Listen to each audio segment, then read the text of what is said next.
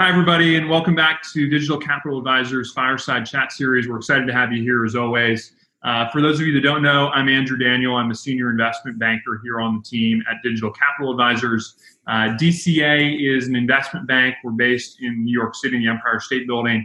We've got an office in Berlin and then a presence out on the West Coast in the U.S. DCA, as many of you know, has just celebrated our 10-year anniversary. This is part of the celebration for that 10-year anniversary, and we've really enjoyed doing these thus far.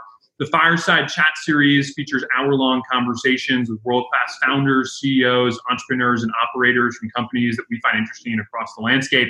And today we are going to have a very exciting conversation about media, new media formats, monetization, and everything that will come around that. I have the CEO of Kin Community with us on the show today. Tejal, welcome to the show. Thank you. Awesome. How's it going? It's going well. So why don't we start with talking about Kin and giving maybe some context or laying the table as to who you are and what the business is. It'd certainly be great to get a sense of the story and evolution of the company and where you guys are today and any other color that you could provide. For sure. So Kin's a digital entertainment company. We have been around since 2007. We've gone through a few rounds of fundraising. Definitely there has been an evolution of the business. Kin started off as basically like blogs, mom blogs, so it was basically websites. Started off with doing content around mostly mom stuff, but getting into a little bit of lifestyle content. We also partnered with, or we created subsidiaries and tried to figure out different ways to get our content out there. And we just found that the company was kind of evolving towards like more women's lifestyle type content. Sure. And so through that, we actually were one of the first companies that YouTube funded to create their own MCN. So they saw what we were doing with all these websites and all these blogs, and they said it would be cool to start doing some video content around this. And so Kin evolved. So actually, we started off, the company is actually called Digital Entertainment Corporation of America. That's now what we consider as the kind of parent company. We do business as Kin. That's when Kin evolved, or that's when Kin came into the picture, is when YouTube funded this new MCN channel, which we called Kin Community. So that happened in 2009, I believe. And so that's when Kin got into the video content side of things.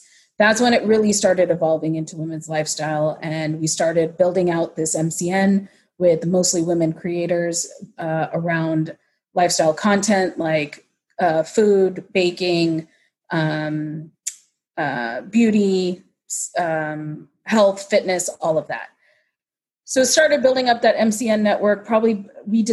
Kin as a company decided to go more for quality rather than quantity, like some of the other MCNs did. And so we kept it to around 100, 150 creators in our network. Then started expanding the internal team to kind of manage all of that. Started really building up relationships with these creators. One of our biggest YouTubers is this woman, Rosanna Pansino. She's the biggest baker on YouTube. And so through this, we started realizing that there was a lot that we could do with this, and investors also noticed that too. And so one of our investors in Series C was Chorus Entertainment, which is a Canadian media company. So through that, we then created a Canadian subsidiary. And that happened in 2014-15 timeframe.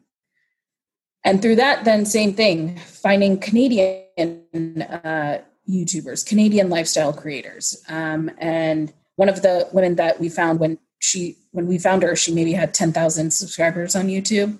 Her name's Yolanda Gamp. Her channel is called How to Cake It. It's now one of the biggest baking channels on YouTube. Wow.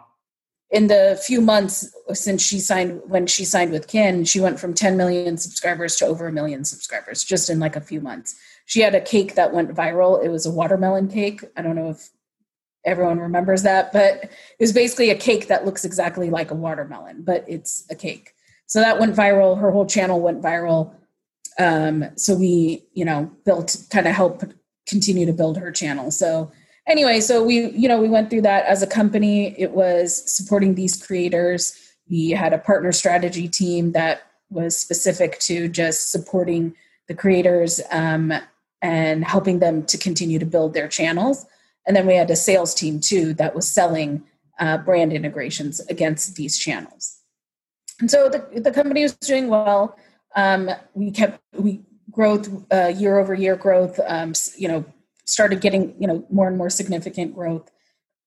Then we realized though that it was content that we didn't own. The creators owned this content. Yeah. We had less control over the brands that we could bring to the table. So there was just a lot of factors that came into play that we kind of realized what could be the next evolution here.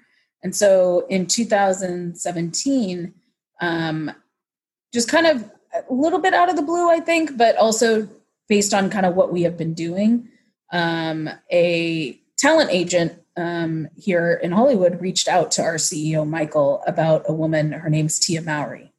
And she was on a show called Sister Sister back in the day. She's a child actress. She's been around for a long time. And her agent basically was like, hey, have you guys ever thought about working with celebrities? And so that spurred a whole internal conversation to see what could we do here? How could this work? And how could we make it so the talent gets what they want and we kind of, get what we want here? And so we came up with a business model to partner with these talent that we would participate in the profit, in the back end profit together. Sure. And so we wouldn't necessarily look at them as just talent. We would look at them as partners in a business together. Right. And so that's where the business has now evolved to in the 13 plus years that Kin's been around. We have now evolved into this kind of business model, which, funny enough, I think was similar to what Kin was when we started with these blogs and stuff. We owned all of that. And so we kind of went full circle and came back. And now we're working with, pretty well-known celebrities and creating very impactful content online. It's definitely entertaining, but it's empowering as well. And it's inspiring content too. Sure. And that's something that I think we all are very proud of as a company. But from a business perspective, it's also pretty awesome what we've been able to do because we don't pay talent fees. We don't pay a per episode talent fee to the women that we work with, these celebrities. So it's a true partnership. Kin puts up the money. We produce the content. We do 48 episodes a year. So we basically put up an episode a week on YouTube, Facebook, Instagram. So it's all online. Uh-huh. We put cut downs on Instagram. We have show pages on all of these platforms, everything. And so Kin puts up all the upfront money. We produce all the content. We own all the content. We bring brands to the table. We sell through integrations. We have the partnership with Facebook and YouTube to figure out different ways to support our content. And then at the end of the year, we look at what was the profit for that show, and then we have a split with each talent, and they get part of the net proceeds. We get to keep part of it, and that's how we've kind of built this new model, which I think is something different. I think a lot of digital entertainment companies haven't really gotten to something like this before. It's been great for us because since that initial conversation with Tia Mowry's agent 3 years ago, we have now launched 14 shows with different celebrities. And we've started to develop really good relationships with agents and these talent and all of that. Through the talent, they're introducing us to their other celebrity friends. So we're able to continue growing growing the shows, basically. That's kind of the evolution. That was a lot. I talked for a long time. But that's kind of been the evolution of Kin, and it's stayed true to its core, I think, of wanting to continue to put out really just quality content, and inspiring content, empowering content. And we continue to want to really drive that there's a space for content specifically for women online, but not in a like scripted way, in an unscripted way, but that's not reality TV. It's there's substance here. There's content. This is content that people like and people want to see, and it's wholesome. There's no negativity in there. It's very it's uplifting content. That's really what it is. Yeah. No, 100%. And I think that the story of Kin highlights maybe the story of the broader media ecosystem and the general evolution we've seen over time. I think the thing that excites me about your business today, as we frequently talk about, is the idea that you guys have, created a very unique content sourcing model, right? From a talent perspective, from a demographic perspective. You've done a really great job of building a content engine that's creating really unique content. That unique content is then built in a formatted setting, which I think, again, very valuable to think about the ecosystem. So can we create a reproducible formatted content type? And the value of that is relatively high, particularly if you do it sustainably. And then lastly, distributing it across a variety of places, right? Not just on YouTube, not just on social, but really across an ecosystem, an increasingly growing ecosystem of distribution. And I think a lot of those things highlight the transition that we've seen in the broader media ecosystem. We step back from Kin for a second, which is really that businesses started often as bad content creators, right, in low-cost content formats. Pre-video even, it was digital media in the sense of reading on web pages. And we learned very quickly that wasn't a sustainable model. Video emerged many years ago as a way to get away from the traditional digital media formats, but was really difficult to master. And it was either low-quality content formats that were living on destination sites. If it was on YouTube, typically it was relatively low quality, certainly wasn't reproducible and didn't have a very unique angle. And again, broadly, we've seen this evolution, which has now gotten us to this priority. And I think OTT has helped to accelerate this. General content consumption habits and the preference towards video has helped to inform this. But there's this craving of, can we find, this is from the consumer, can we find content that is really high quality, speaks to our demographic, and that demographic can be very specific, or it can be quite large, right? I think about a female demographic as being relatively large, but we're now seeing demographics that are even tighter than that. And then finally, can we figure out a way to access that content in a kind of an equatable way? And we've seen that evolution happen. And I think OTT has helped to accelerate that need for formatted content and jacking the value up by kind of sucking the oxygen out of the space and creating this vacuum that exists for content, which brings up the content value. And that means that some of the traditional distribution methods are looking really desperately for content. I think on the flip side, we've seen the consumer become more enthralled by the idea of getting access to relatively free content. Maybe it's ad monetized, whatever, but relatively free in kind of a more organic setting than behind a paywall. And all of those things, I think, again, highlight the story that you guys have gone through and highlight that digital entertainment evolution. But that's how I see it. It would be curious if you see something similar there with regards to evolution of the space and how you're thinking about the broader ecosystem.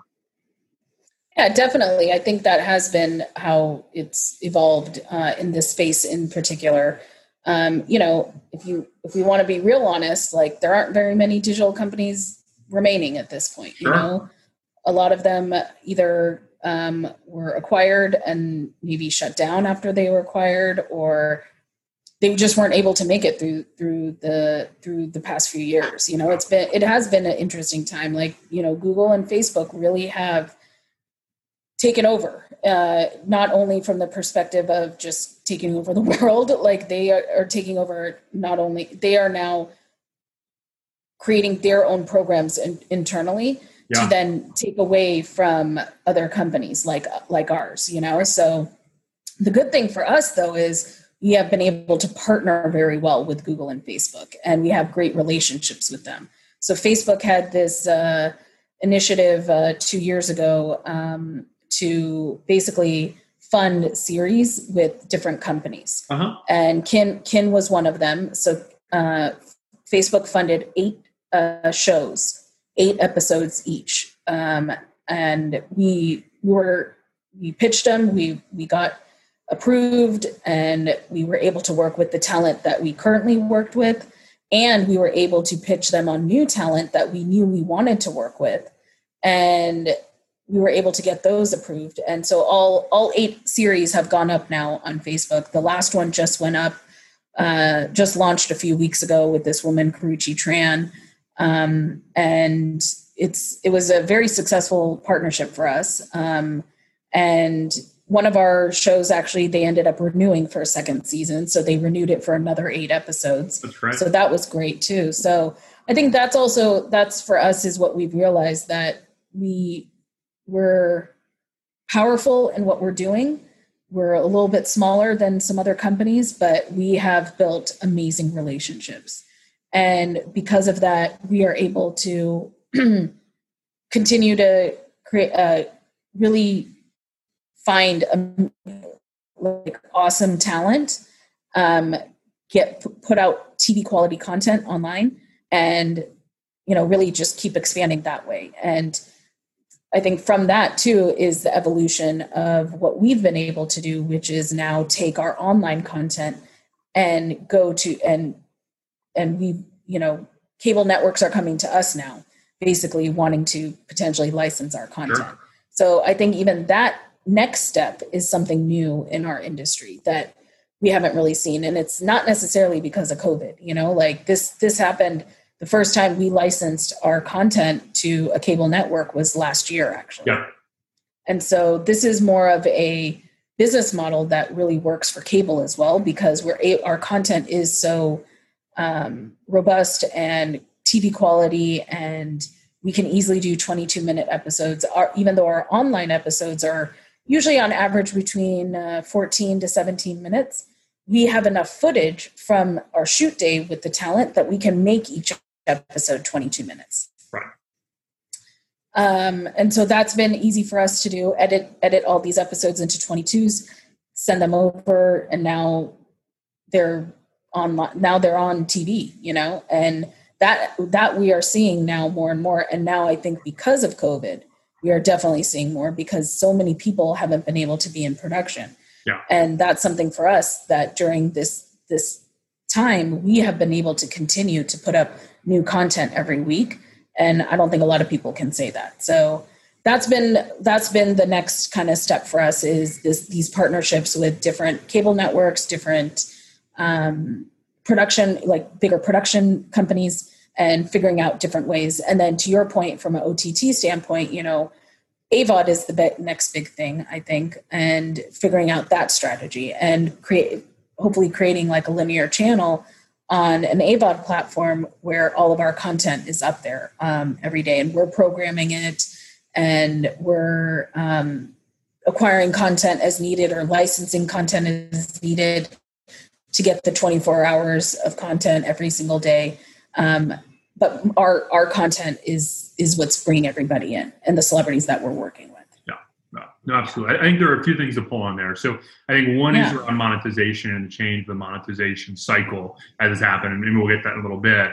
And then I think you talked a little bit about what is really distribution, scale, and engagement, right? And I think that change on all 3 of those forefronts has been really significant. So maybe let's start with that, and we can talk about monetization. Yeah.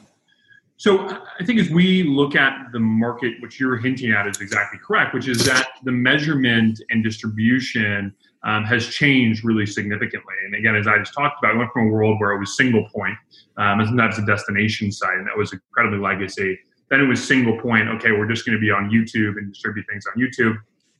Then it went into community building, no pun intended, but ultimately building large communities of social followers. Can we distribute shorter cuts of content in social, whether it be Facebook, whether it be Instagram, Snapchat, et cetera? We've seen a number of content models from that. And then we stacked on either OTT distribution. I think is still early, particularly for smaller content producers. There's not a lot of great examples of that today, but they're increasingly growing. And then, of course, the cable distributions, traditional linear distribution, and that's now been a model that we've seen demonstrated across a variety of companies. But that evolution, I think, has made this value, which is that it's no longer the case that traffic is the indicator of success. Back in the day, I think a lot of folks tried to argue that, and that had to do with the monetization, which we can talk about in a second. But today, it's really about what is the community that I have built? how do I engage with that community? And the measurement of engagement has come up from a standard perspective very significantly. We can look at social, we can look at YouTube, we can look at linear. And it's really figuring out how do we distribute our content in as many places as possible and build libraries of quality content in a way that we can engage with the end user. And that opens the door to very interesting monetization possibilities we can talk about in a little bit. But as a shift, I think we've seen that happen really significantly. And what's accelerating that is ultimately that, particularly in linear and in OTT, I think YouTube's about the same, although progressing, but linear and OTT, this content shortage is making folks get more creative, right? Particularly in COVID conditions, but pre-COVID as well. Pre-COVID, there was just a content shortage. Demand was so high and the dollar is so high that every minute of content has gone up in price so significantly that while the Netflix and the Hulus and the others of the world might not have a challenge, drift downstream into a very crowded video on demand marketplace, and it becomes really hard to go find content. And then secondarily, in a traditional linear programming way, those guys are struggling to come up with cable TV to fill a lot of their slots that are less effective or less monetizable, just given where they exist inside of the lifespan of TV. And for us, I think COVID has now accelerated that further. You shut down a lot of the content engines you can no longer produce. You're doing a lot of reruns, retapping the evergreen portfolios, but the shortage is becoming more and more real. And at the same time, the larger players who have some backup library content built in, it's a safety precaution, they're burning through their portfolio. And so their users, they obviously worry about churn as their output. And so they're beginning to see that elevated level. And if you drift into the midstream OTT player, cable player, becomes even more difficult to protect against churn. That demand is so elevated now that we're seeing folks like Kin and others kind of get their doors pounded in saying, hey, do you have content for us? And what's really unique, I think, in the landscape today, and you mentioned not a lot of companies existing anymore, is sustainable content models, right? I think there's a lot of examples of really expensive content creation that was difficult to go sell, really specific and non-reproducible content formats that were difficult to ultimately live with, and the need for, can we consistently create 8, 12, 24, 48, whatever episodes of a show, and ultimately know that we can deliver to you consistently, kind of regardless of what's going on in the world.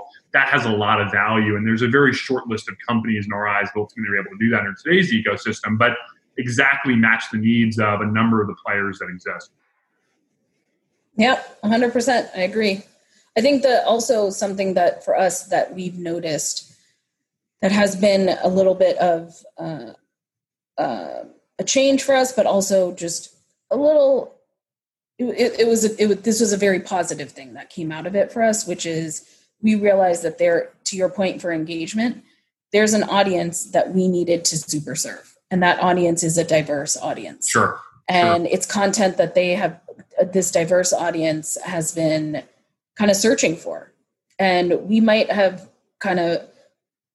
we came into this with that strategy of, we have an opportunity to really engage an audience, engage a celebrity, bring them together in a way that they have not been able to in their careers because they've either been on TV or movies or musician. And so you don't have this direct access the way you can by having a show online. Sure. And that, I think, has been the bigger impact for us of working with women who are entrepreneurs, who are diverse, who have been in this industry for a long time, who want to connect with their audience, who have a lot to say from their background perspective and where they come from.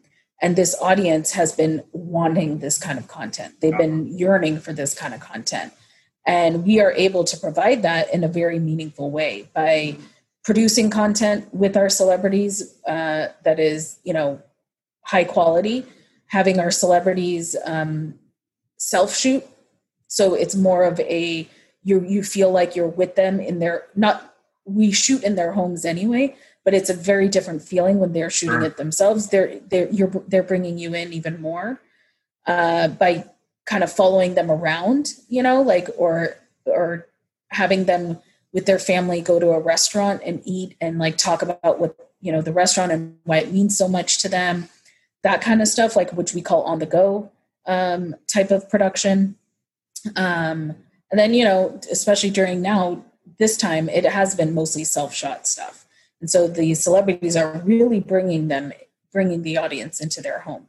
And they're not only just bringing them into their home, they're bringing them into their families, into what they believe in, what they, especially during this time too.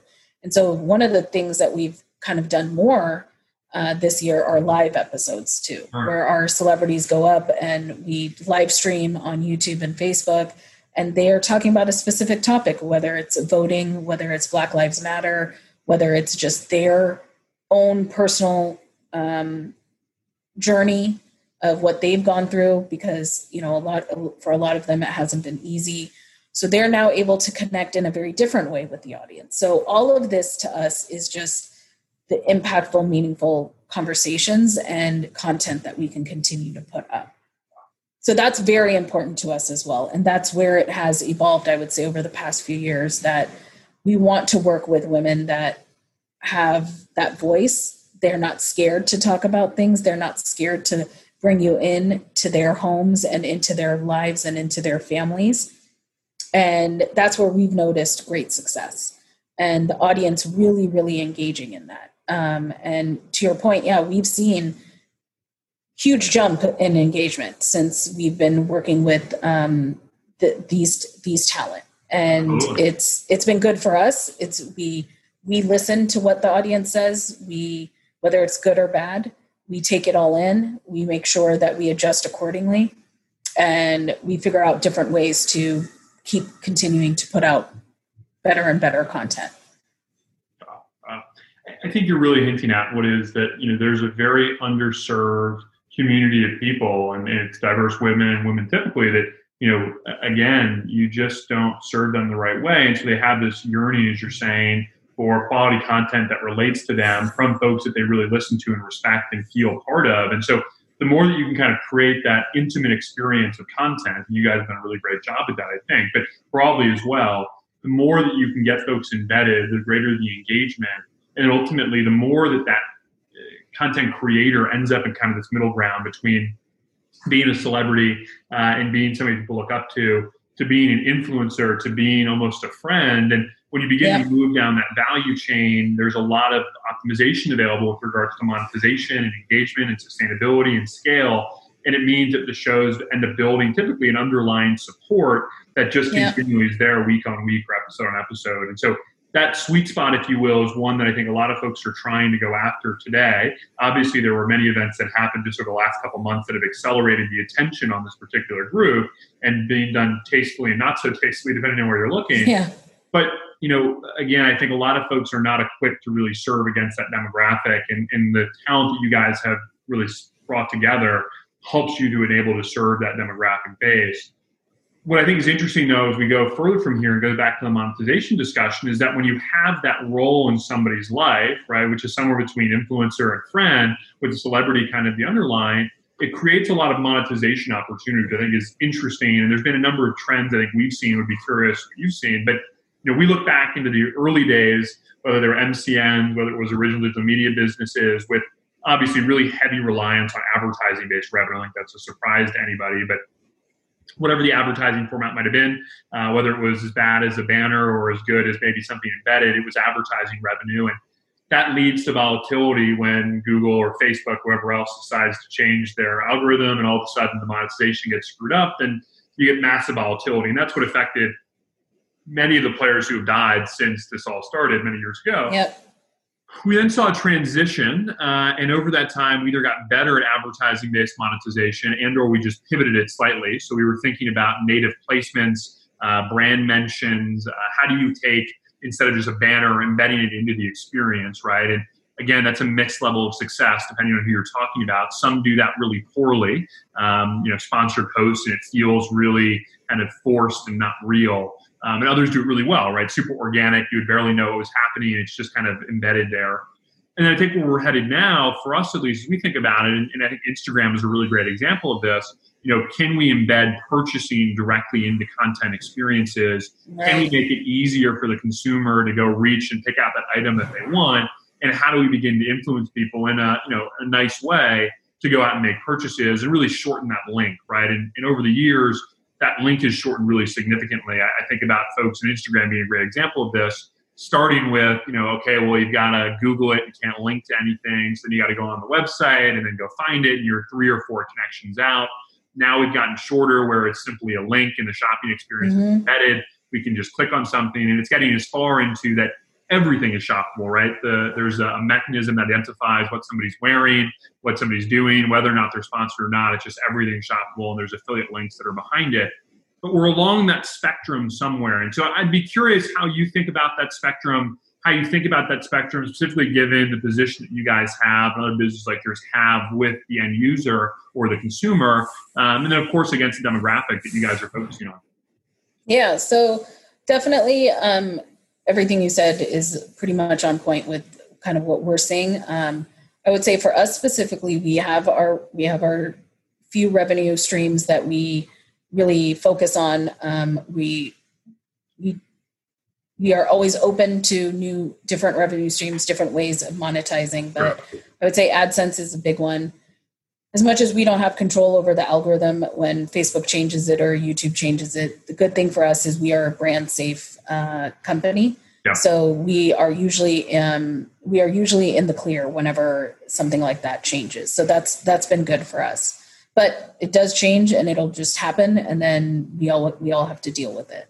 From a brand perspective, something that we definitely made a decision on was we weren't going to do these huge, complicated brand deals. They were too time consuming. They were required too many hands, too many people, and the audience didn't really care. They weren't engaged, And one thing we started to do and just try out was, all right, let's do these lower touch integrations, and let's put in, like you were saying, just a quick 30 or 60 seconds into a video. Yeah. Maybe the content doesn't even have to do with that product, but somehow we are able to organically just put a 30 or 60 second kind of just integration into the video.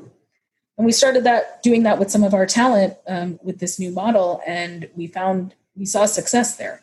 And the other thing we found success was with direct to consumer brands.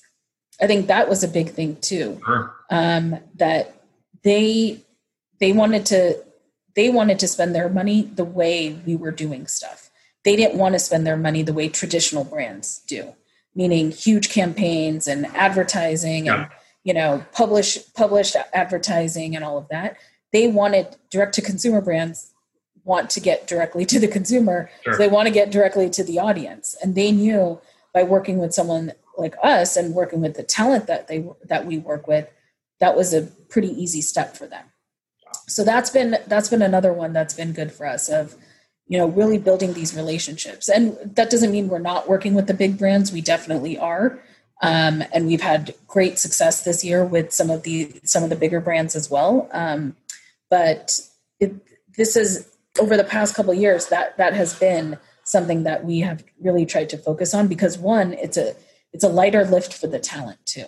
And that is the biggest thing for the celebrities, because then if it's a whole sponsored video, it feels like a commercial then. And now the talent is like, what are we doing here? I'm not trying to sell our audience on buying this the whole entire episode, It doesn't feel organic. It just doesn't feel right. And so when we kind of brought this into play, everyone was like, yeah, this is great. This is awesome. And same thing, we put the links in, and, we do whatever we can to make sure that the audience can get to the product as quickly as possible. Right. And in the least amount of clicks as possible as well. So even for us, if a brand does not sponsor an episode, but we talk about products in an episode, we will put links up for every single product that we talk about in the episode. It might link to Amazon. It might link to like Macy's or something like that. But we will definitely put links in, because that's one of the biggest responses we get from our audience is, oh, what's that makeup brush that Adrienne used in her video? Or, what was that T-shirt that Jeannie was wearing? Like the audience wants to know every single thing from head to toe, what they're wearing. Yep. So even, like I said, even if a brand's not sponsoring it, we usually put up links for every single product that is being mentioned in the video. And that's where we might do like an affiliate link type situation. So at least we can make some money off of it as well. So that way the talent makes some money off of it as well. When sometimes we don't, sometimes we just link it, and that way at least we don't get pushback from the audience that, well, you talked about this and we don't even know where to buy it, because that's also bad. That's kind of bad relationship with the audience if you do that. Sure. So that's also been good for us. Another thing, especially during this time right now, and we started this last year with kind of doing these online haul videos where our talent will buy stuff online and then just talk about it in a video. And those episodes have done really well because people just want to know, what do these celebrities like? And so one thing for us that we wanted to definitely highlight this year was Black-owned businesses. So we have done a few episodes now with our talent where we specifically talk about Black-owned businesses and link to those businesses. And we don't take any of the proceeds for that. It stays fully with the businesses. We've gotten multiple responses from these businesses since these videos have gone up, that their revenue has increased either 30 to 50%. Just because of those videos, they've been getting the day after the video goes up, their sales are up like over 100%. So, for us, that's the point of doing this. That's the point of us doing those videos. Is it's not for us, it's not for the talent, it's for the businesses to help promote them. And these are amazing businesses, great products. So that's something we should be doing. And so through, this is how it continues to evolve for us, and we want to make sure that, again, that we are entertaining the audience, but that we can bring in other factors. We can bring in social justice factors into what we're talking about. We can talk about voting.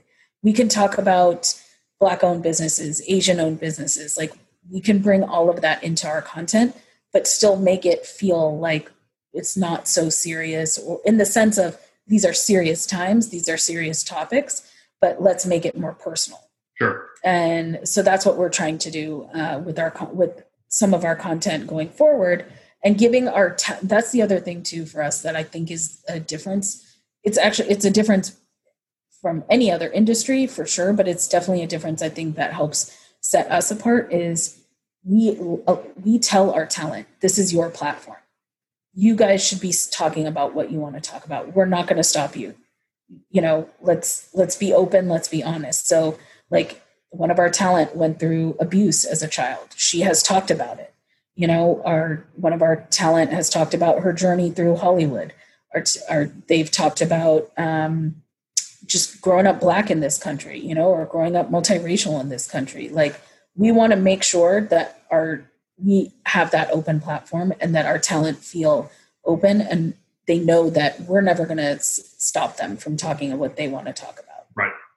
So I think that also is a very different thing than most industries, or even digital entertainment companies that have that opportunity to be able to do that, because it's not like our topic is specific to anything. It's not like our whole company is about board games, let's say. And so all you can talk about is board games, like, that's the great thing about our thing, is that it's a very diverse and open lifestyle content. So you can really talk about anything. But back to monetization. Sorry, I kind of went off on a little tangent there, but for us, for monetization, it's continuing to partner with Google, Facebook, be a part of any initiatives that they put together. Do what we can to make sure we continue to have that relationship. But like I said, we can't control AdSense. We can control the brand integrations. We can continue to build on that, continue to license our content, continue to create new content with other companies, with new talent, and like brand new formats or something like that. We want to do spin-offs from our current shows as well. Like, there might be something that, like, we had a viral hit, for example, with one of our shows, All Things Adrian.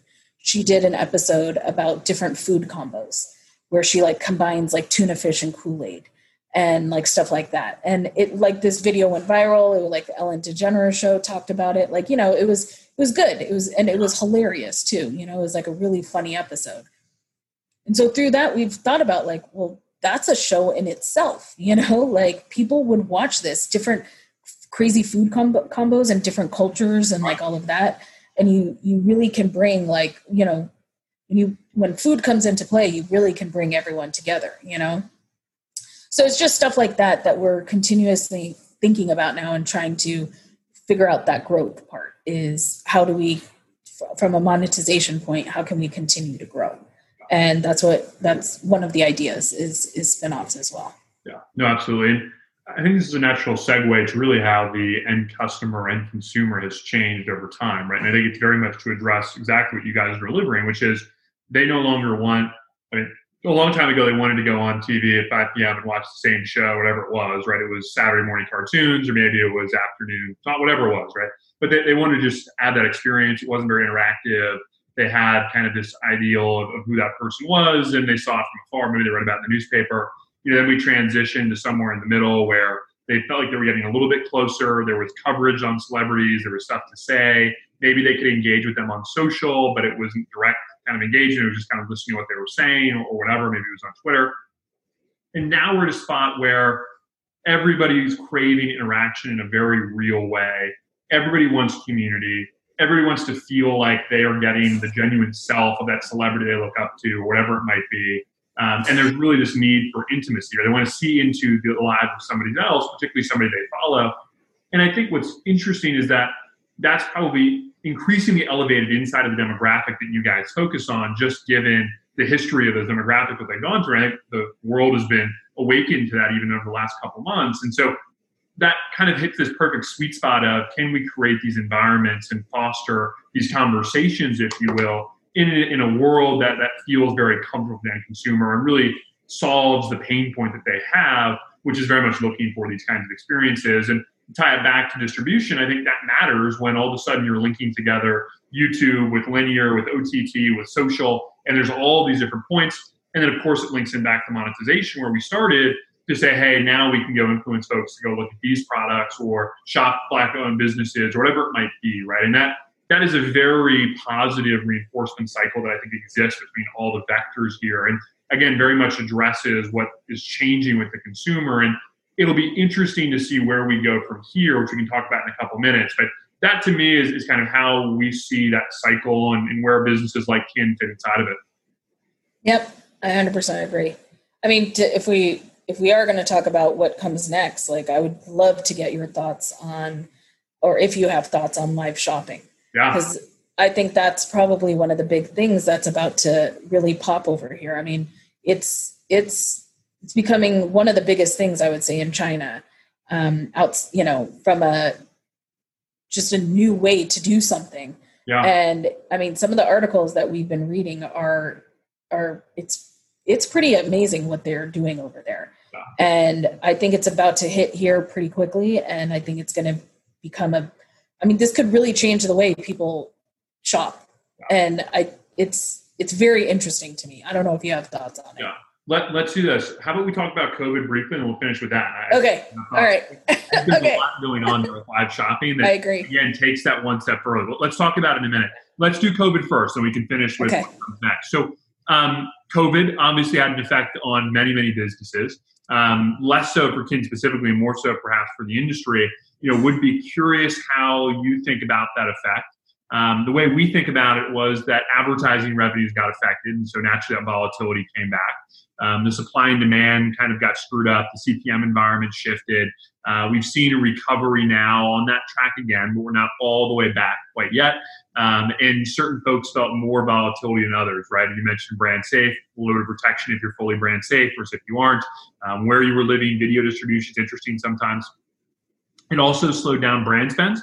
And so when it came to influencer marketing, when it came to product placement, when it came to even affiliate linkages, a lot of that either got kind of washed out and said, look, we're going to spend less money on this, and/or was a greater push on ROI. And many folks struggled to say, okay, here's the ROI if you give us this much, what the return is. And now we're in a spot where either folks, at least in our view, have pivoted a little bit on the monetization front, figured out ways to diversify. Maybe they tried to sell content. Maybe they tried to do advertising differently. Maybe they tried to license content to people, whatever it might have been. They were looking for ways to just keep the dollars coming in to continue to grow. And for the most part, optimize business. And I think more broadly right now, the content engines are just beginning to kick back into gear. We're still a little early in that. Production is certainly not up and running again, but we're seeing some folks do initial shoots, and some of the traditional content creation is happening again after being on a long pause. So that's how we see kind of the COVID effect. Yeah. I'm curious how you think about it, maybe for Ken, and then more broadly as well. I mean, I think you hit it exactly what you said. That's what we've seen. That's what we've seen for us. I think Q2 2020 just doesn't exist for everyone. I think we all want it to just go away. I think what we saw though, and which I'm assuming you've seen, but also what you're referring to is, I think at the end of Q2, beginning of Q3, there were a couple weeks there where we saw a big uptick, you know, and it was just like people wanted to spend money. Yeah. They had been holding on to their money for 2.5 months, and they needed to figure out a way to get rid of it, and they wanted to, and maybe like their year end was coming up, and so they had to spend their budgeted money, because then, maybe they wouldn't have gotten it the next year. So whatever it was, we saw a big uptick, and now we've seen it just kind of level off a little bit, not in a bad way, like in a way that it's just kind of, it's normalizing again, and so I think that's what we've seen. I think it's again built on relationships. I think it's because a lot of the people that we had worked with, those are the ones who called first. Yeah. And then it was us doing some other outreach, but a lot of it's been inbound, which is good for us. From a CPM standpoint, same thing. I think we saw it just took a nosedive, and then it kind of started to make its way back up. I think for us specifically, we didn't see as big of a nosedive because, again, of what we've talked about, but it was enough that it was noticeable for us for sure. Sure. And something that we had to kind of think about it from a programming standpoint, because then it was like, okay, well, if CPMs have gone down, if we get more views, we'll still level off. Yeah. And so then it was about the programming. What can we do? And we were luckily in some ways, because one of our talent got engaged. So that video went viral. And then one of our talent just moved into a huge house, and we did a house tour of her new house. So that went, so there were things that actually happened during that time, especially in Q2, where our talent were having some life events. So sure. Our videos ended up doing really well. So if those CPMs had been where they were probably in like Q1, we would have made a lot of money. But because the CPMs weren't, we still had these huge views on these episodes. We were still able to stabilize it. But yeah, so we're seeing it kind of, you're right. I think it is still volatile to a certain extent. Like we will see we'll see some kind of stabilizing, some normalizing, and then we might see a little bit of a dip. But then I think that's where it does come down to a little bit of the programming then. Sure. If you're putting out content that people want to see, and if you're especially putting out this kind of like life event type content, you're going to get the views then. Right. Yeah, I think you really hit it. I think for us now, it is, what do the next 6 months look like? What do the next 12 months look like?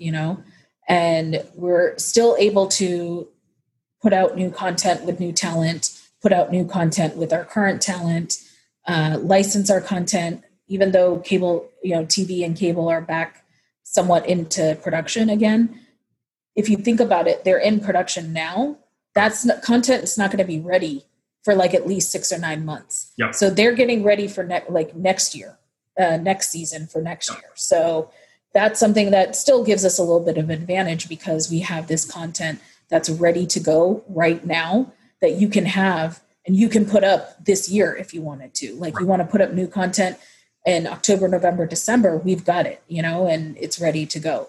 So I think that's where we've seen the interest from these cable networks, is because of that they might have, like you said, like just some library content. It might be content they don't really care about, but it's at least to put up new content. But then they can come to someone like us and they're like, oh, this is really good content.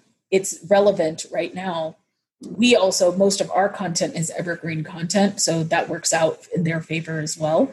So they could license content from us now and still put it up, because it might be like a 2-year licensing deal or a 3-year licensing deal. They can license it from us now and put it up in June of next year, and it's still relevant evergreen content, Right. So that's what we've been noticing. And so I think you're on, like I said, you're on point with everything. And for us, it's just looking at, how does between now and the end of the year look like? What are these deals that we have in play? Let's make sure we can close some of those. And then what's the next evolution? What's the next step? And what's the growth? And it's just continuing to sign more diverse women, continuing to find talent that just fits with our model, and then also the different formats as well.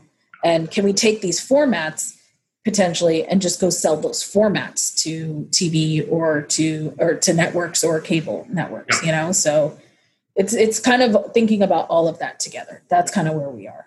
No, absolutely. And the last thing I'll add, and then we can talk a little about what we're seeing in the future, is that this has been a very interesting time for businesses that generally fit against the thesis we've been talking about, which is, can you build a multi-distribution channel of community, right? And can you say, I'm going to actually engage these people on YouTube, on social, on whatever else? And if you can, and that community is sticky, right? You have somebody who actually stays inside, wants to engage, wants to be a part of it, and the content, as you pointed out, is quality and supports it, then Coder was actually a really great opportunity because of the levels of engagement and how easy it was to go acquire a new consumer, a new viewer. That created a very interesting top of funnel for businesses that, again, may not have monetized it now during COVID for all the reasons we talked about, but all of a sudden on the tail end, we'll get that monetization lift and we'll start seeing it come back again as everything kind of recovers and regresses towards the mean. So I think we're seeing that as well. But let's talk a little bit about where we're headed. We obviously mentioned live shopping. It would be great to get your even broader thoughts. How do you think about where we're headed next when it comes to content, when it comes to monetization and everything else? What's your big picture view? And I'm happy to give mine as well. Yeah, I mean, I think it's, from a digital standpoint, it is continuing to, for us specifically, it's continuing to partner with celebrity talent that want to talk about their journey. I think that's the biggest thing, because it's not necessarily just the monetization part. It is the programming part of it. And as long as we can continue to partner with these women, or just in general, and maybe that is part of the growth, is do you start pushing out of just diverse women? Do you go diverse male celebrities? Do you go sports celebrities? Like, how do you continue to grow from the talent side of things? And so that's one thing that we're potentially, considering and thinking about, but not straying away too far from the core business, which is diverse women and, helping to support that audience. And then from a monetization standpoint, I think it is continuing to build with these brands. I think, getting in with brands from the beginning, and figuring out creative ways to do things and making it like more, maybe it's just a sponsored by, it's not a sponsored episode, or they're sponsoring a whole season, or we're doing more product placement. So it's just more, it's passive revenue that it's not taking up resources, and those are the ways that we're trying to supplement things. And then from a bigger standpoint, it is continuing to license our content. But I think the next real big step could be partnering with these cable networks or, the actual networks and creating new content together, where they put it on TV and we put it online at the same time. And I think that is probably the next evolution. And I don't think anyone's really done that yet. And I think that's something that we're definitely interested in doing. I think the key is the demographics are different. The TV demographic is much different than the online demographic. Sure. So you can put the content up at the same time. And we just got to find that right talent, the right network, and put it all together. And that's something that we're working on. That's something that I think we're kind of close to being able to do. And we're really looking forward to that, because that to me is a little bit of a game changer. Because now we can go to a lot of networks and say, we're the digital experts, you're the TV expert, you keep the TV rights, we keep the online rights, let's do this together, and we'll figure out the legal stuff and the terms and all of that. But like, this is the broad idea. And that's what we're kind of seeing. I mean, licensing is still going to be a big part of it. I think international is the other thing too, Andrew. Sure. Like, I think that's something that for us specifically, working with US celebrities is great, but, India, Mexico, Japan, Brazil, you've got some women who have we think the Kardashians are big, like they're nothing compared to some of these celebrities in these other countries, So like, just like 100 million followers is like a normal thing for like an Indian celebrity, like a Bollywood actress. So what could we do with that? And even if, let's say, the data of their followers is, let's say it's even 70% male, still 30% of that 100 million, so that's 30 million people are still female, So it's just, you're talking about numbers on a different level. And that scale is just like ridiculous. So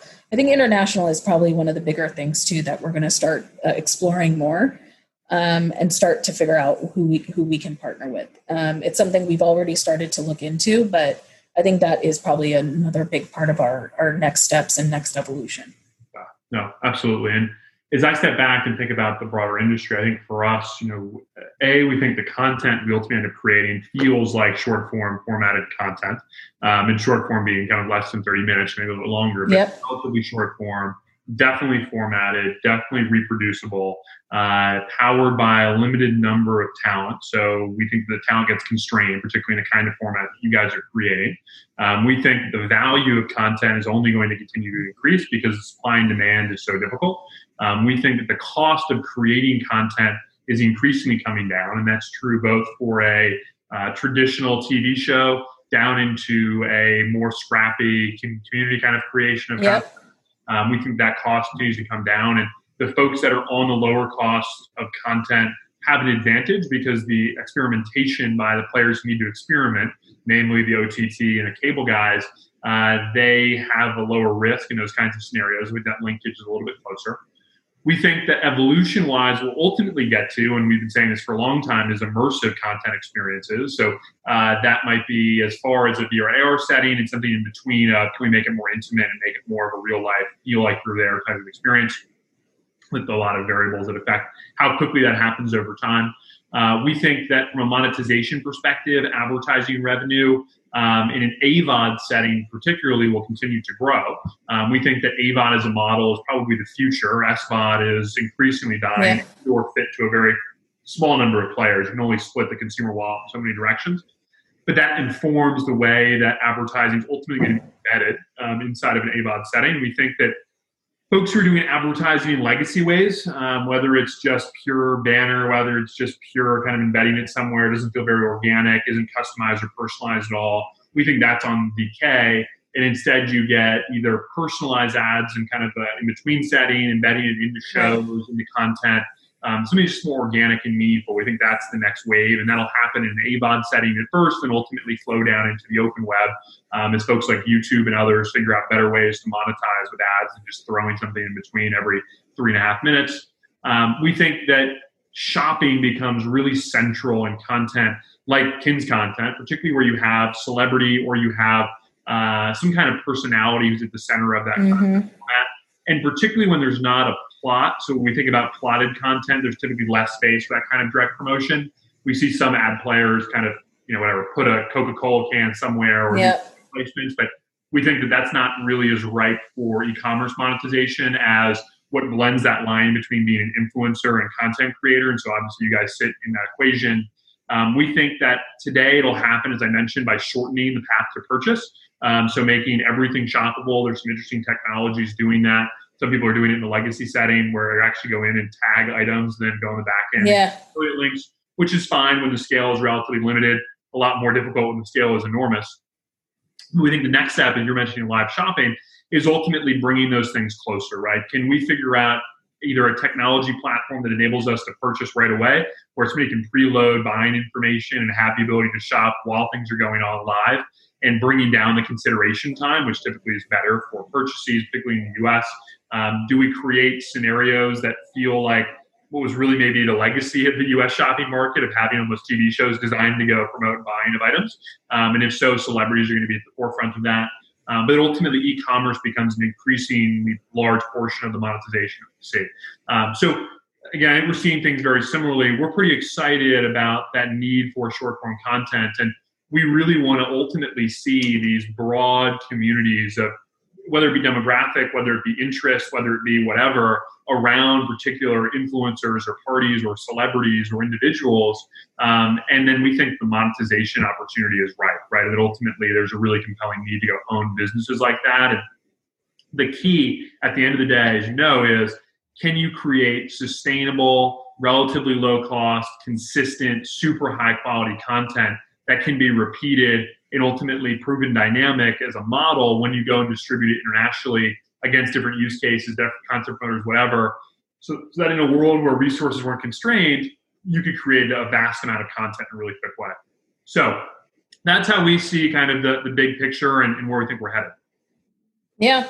I mean, I think for us specifically at Kin, that's what we're kind of saying too. I think AVOD, you hit it on the nail with that. Like we definitely are, that we're figuring out our AVOD strategy because we find it important. We also are, the other thing for us also is it's content that these platforms want. Having a channel with a Kin channel, let's say called like Kin Diverse Women, sure. There aren't many channels like that. So I think that's part of it too. I think, so yeah, that's something we're working on. I think e-commerce, you're definitely correct on that. Merchandise is an interesting one, like specific to our shows. Yeah. We're not sure if that's what's going to be, if that's necessarily going to be a revenue stream. We're definitely testing it out. Yeah. We're actually going to be testing it out in about a month. Okay. With one of our shows, which we're very excited about. The audience has been asking for it. So now we'll see once we actually are able to provide it, if they're going to buy it or not, so let's see how that goes. And then I think, this just live shopping or just any way for people to be able to buy the product as easy as possible. Yeah. So I think that's something that is the next thing for us that we are in research mode on right now. And some of our talent would be up for it in a second. I think they'd be really good at it too, because you have to have the right personality to be able to do like a live shopping type episode too. And you have to be able to sell things. And I think our talent are perfect for that. So that's something we're definitely researching right now and figuring out. But yeah, I mean, I think we're on the same page. I think what we're seeing is exactly what you guys are seeing. We're, especially for us, like just kind of living it every day. I think we're definitely hearing the same things. No, absolutely. Well, hey, this has been a real pleasure. I think everybody's going to really enjoy this, and I very much appreciate you joining. I think this is a great conversation. Thank you so much, Andrew. I appreciate it too. Absolutely. All right, everybody. All right. Bye-bye.